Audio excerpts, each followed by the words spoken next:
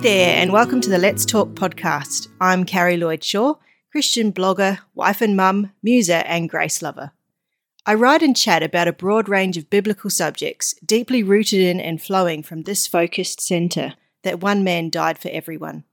I believe that it's this truth about Jesus that makes our hope as Christians visible to others, as part of a collective worldwide community of faith, the Church of Jesus Christ. You can find me on Facebook and Instagram, and if you're a word nerd like me, you can check out my latest blog articles by heading on over to the website, carrielloydshaw.com. Right now, though, let's talk. I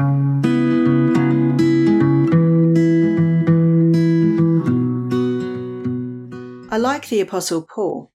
I like his ability to call a spade, the unrelenting pursuit of his faith, and his bold assertion to preach nothing but the cross of Christ. No doubt he ruffled more than a few feathers at times with his unapologetic directness and refusal to tolerate any other gospel than that of being saved by grace through faith alone. He doesn't shy away from telling it how it was, the reality that his zeal for God had been seriously misplaced early on, and that he had been a violent persecutor and destroyer of the very faith he was now thankful to call his own. He doesn't downplay the facts of his former life, that not only had he been zealous for the traditions of his fathers, he had also been considered an up-and-coming amongst his peers, his upward trajectory in Judaism eclipsing many of those his own age. Yet he also doesn't state this just for effect or from a place of pride, but rather as facts relevant to advancing the true gospel narrative he now endeavours to preach. He states that he counts all those things of his former life as loss because of the surpassing worth of knowing Christ Jesus, his Lord. He has a particularly warm and fatherly relationship with Timothy, whom he calls his son in the faith, and he shows deep regard for several fellow workers, whom he commends by name: Epaphroditus, husband and wife team Priscilla and Aquila, Barnabas, Titus, Silas, Luke, Lydia, and Onesiphorus. He demonstrates tenderness and genuine love and concern for all those of the household of faith, and he is a passionate evangelist to those who are yet still strangers and foreigners to the gospel of grace. His letters to the early churches are full of pastoral advice and authoritative direction, yet he is also unapologetically direct, and is prepared to meet and name injustice or falsity head-on, as in the situation that he writes about in 2 Corinthians 7. See also 2 Corinthians 11, Galatians 1 verses 6 through 9, Galatians 2 verse 4, and 2 Corinthians 11 verse 26. Britannica.com comments, Paul's letters reveal a remarkable human being, dedicated, compassionate, emotional, sometimes harsh and angry, clever and quick-witted, supple in argumentation, and above all, possessing a soaring, passionate commitment to God, Jesus Christ, and his own mission. Paul's influence, passion, and commitment enabled the gospel of Jesus Christ to take root and flourish throughout Asia Minor, and its spread continued long after his death, reaching even to the ends of the earth. Paul wrote several letters, one of which was the letter to the church at Rome.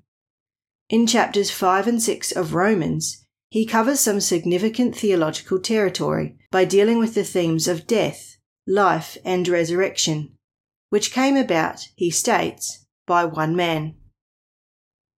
The need for our forgiveness and reconciliation with God sits at the heart of the gospel. Paul recounts in Romans 5 how humanity found itself in the dismal state of being sinning, dying creatures, and why we need forgiveness, reconciliation, and renewal. He makes his first point in Romans 5 verse 12, where he teaches that sin came into the world by one man, and that death followed swiftly on sin's heels, enslaving all of humanity in a dominion of darkness and ultimately separation from God. The word he uses for man is the Greek word anthropos, meaning human. We get our English word anthropology from the combining of anthropos, human, and logos, study. It's therefore strictly more accurate to say that by one human sin entered the world and death spread to all. While Adam becomes the representative of us all, the focus, I think, is not primarily on his gender as a man, but on his humanity. In fact, Scripture elsewhere confirms that Eve was complicit in sin alongside Adam. Together, they were responsible for the catastrophe that unfolded. BioLogos has this to say: the narratives of Genesis focus on conflict and resolution. God's purpose from the beginning is to have his presence fill the earth. Humans are to image God and subdue the earth, i.e., bring about order and fruitfulness in creation. Genesis 1-2. Conflict enters the story when humans rebel against God. Genesis 3. Shalom is shattered and the earth is cursed. Further degradation takes place. Genesis 4-6. Until God brings judgment and mercy. Genesis 6-9. Humans then attempt to restore God's presence. Genesis 11. Before God launches his own initiative to re-establish his presence on the earth, the covenant. Genesis 1-11 then is the founding story of humanity ending in crisis. These narratives give a real and true assessment of God's initial purposes and the human plight. Genesis 12-50 is the founding story of the nation with whom the covenant is eventually made at Sinai. The covenant establishes the relationship to Abraham and his descendants, provides the structure for living in God's presence, and lays the foundation for God's presence to be established on earth. The consequence of the fall in Eden, mortality, flowed from Adam and Eve to all of humanity, a literal reality and a core theological truth embedded within the Genesis record. Dying became hard-coded in our DNA. Not only that, Paul comments later in Romans 7, sin is a powerful and destructive force that humans find impossible to resist. Humanity has been sold under sin, constantly battling against the pull of our own self-will, which is invariably in opposition to God. Despite having the desire to do good, more often than not we lack the ability to do what is right, so powerful is sin's hold and influence over us. There is no one in all the world who has not fallen prey to sin's insidious whispering temptation. The introduction and continued presence of sin in the world is what gives death its power over humanity. We die because we're mortal, and death now reigns supreme, and we remain dead because of the power that sin gives death. In Adam, all die. This is Paul's first point, and the incontrovertible theological teaching of Romans 5. Yet, says Paul in Romans 5 verse 21, and here he makes his second point, in Christ there is life. There is another theological truth embedded within the Genesis record, a promise that new life would be delivered out of death. God, in speaking to the serpent in Genesis 3 verse 15, says this, "And I will put enmity or open hostility between you and the woman, and between your seed or offspring and her seed. He shall bruise your head, and you shall bruise his heel." Humanity was promised that a descendant of Eve, another human, would arise to wage war against sin and to overthrow death. Yet in waging this war, death would deal him a powerful blow, a seemingly mortal wound. But out of his death would flow life. This promise would be affirmed countless times throughout Scripture, and particularly by Jesus himself during his ministry, who stated the reason for his coming was that they, humanity, may have life, and have it in abundance, or, as the Amplified Bible puts it, to the full, till it overflows. Unable to wage the war for themselves, God's promise and gift to the world would go into battle on humanity's behalf. He would wage war for all those who were weak, utterly helpless, and hopelessly enslaved to sin. Those who were living in darkness, far from the eternal life God had intended for them, those whose greatest enemy was death itself. In fact, this hero's redemptive work on behalf of humanity would be deeply connected to his own humanity. He had to be human, like us, in order to make atonement for the sin of humanity. As a human, he would still feel keenly the pull of sin's seductive promise, the desire and temptation, as the first Adam had, to undertake this battle on his own terms. He would wrestle with the terrifying but necessary reality of confronting death up close. Not just any kind of death, but the painful and humiliating death of a traitor. He would face the world's great enemy alone, rejected by all in the moment of his greatest need, even by those who were closest to him. Defenseless, like a lamb led to slaughter, he would cling to the words of the psalmist, that, though he walked through the valley of the shadow of death, God would be with him still. He would choose to suffer according to God's will, committing his soul to a faithful Creator. This war would be brutal and bloody and seemingly fatal for our hero. And yet, there would be an extraordinary twist. 1 Corinthians 15 verse 45 says, "Where the first Adam had been a living being, the last Adam would be a life-giving spirit." This hero would be human, but not merely a human.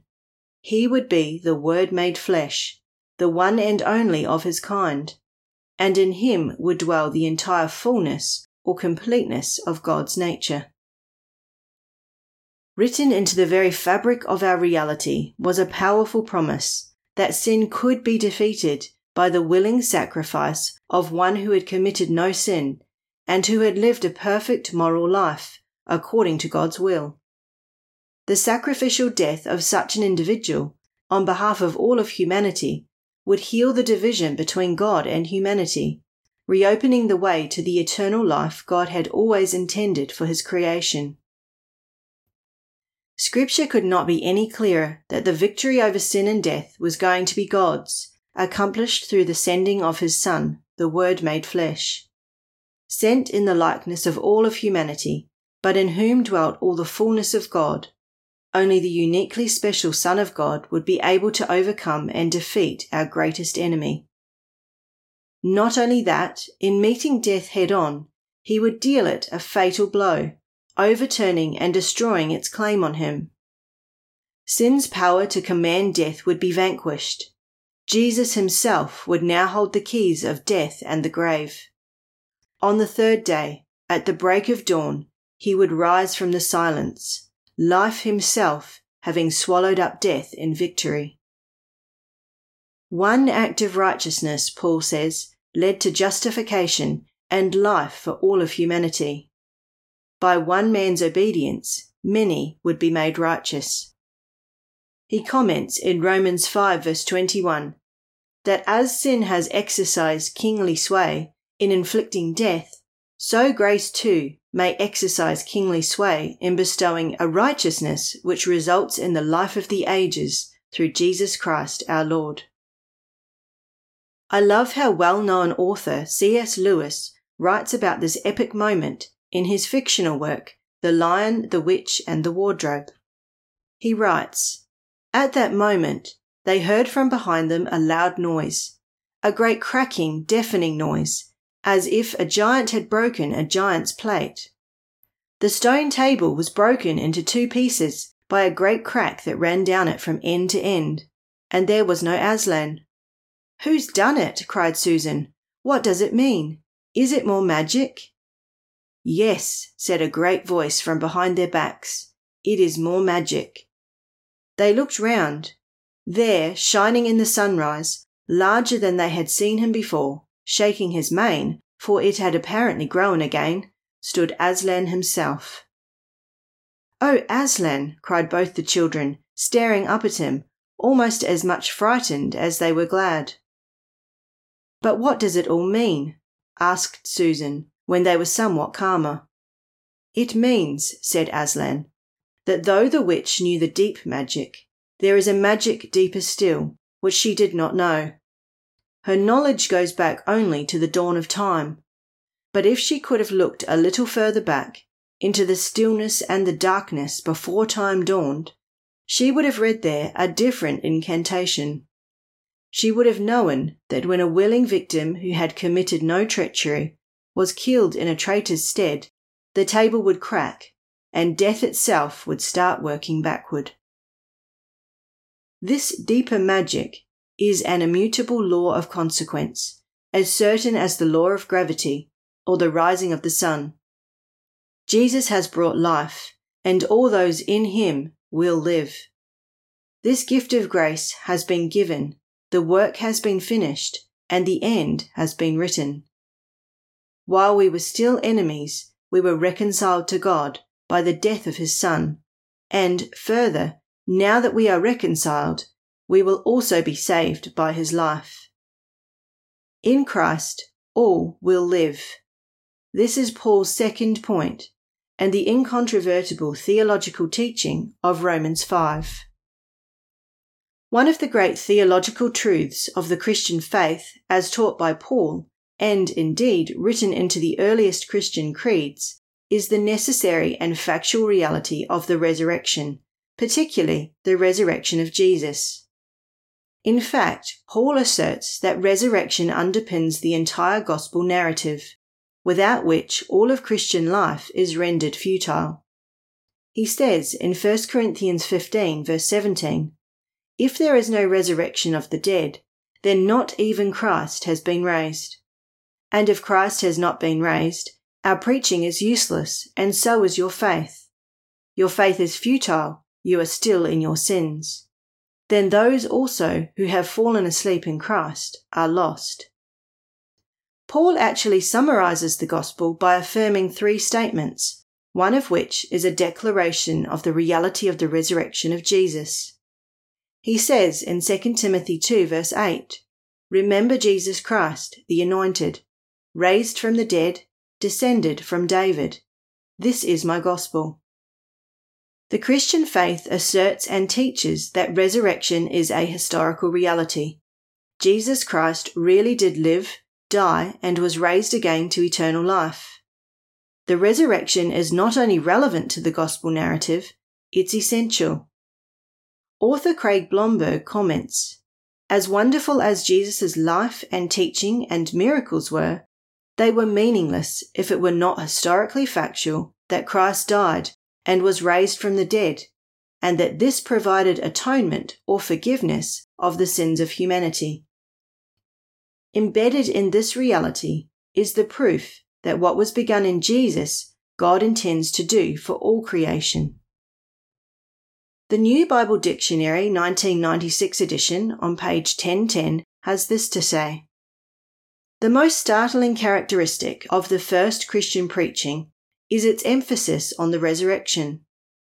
The first preachers were sure that Christ had risen, and sure, in consequence, that believers would, in due course, rise also. This set them off from all the other teachers of the ancient world. Nothing is more characteristic of even the best thought of the day than its hopelessness in the face of death. Clearly, the resurrection is of the very first importance for the Christian faith." Jesus didn't just overcome death, his death also made reparation for all the sins of the world. As Romans 6 verse 10 comments, sin in its entirety was dealt with once and for always. This, of course, doesn't mean that we don't still struggle with sin. This is the challenging reality of the Christian life, but rather that the penalty that sin inflicts, death, has been absolved for those in Christ. As Paul comments in Romans 8 verse 22, we eagerly wait with all of creation to be completely set free from the bondage to corruption and obtain the freedom of the glory of the children of God. Jesus' resurrection was both proof and promise that the war against sin had been waged and won. Death has lost its power. Those in Christ will live, no longer to be held by death, but merely passing through it. They too, like him, will be raised to life, never again to experience death. Jesus himself says in John 5 verse 24, "I assure you, anyone who hears my word and believes him who sent me has eternal life, and will not come under judgment, but has passed from death to life." Life, and life abundantly, the same life that Jesus now has, awaits them on the other side. It's no wonder Paul concludes his thoughts on this subject with these inspiring words. In everything we have won more than a victory because of Christ who loves us. I am sure that nothing can separate us from God's love, not life or death, not angels or spirits, not the present or the future, and not powers above or powers below. Nothing in all creation can separate us from God's love for us in Christ Jesus our Lord. This is indeed good news.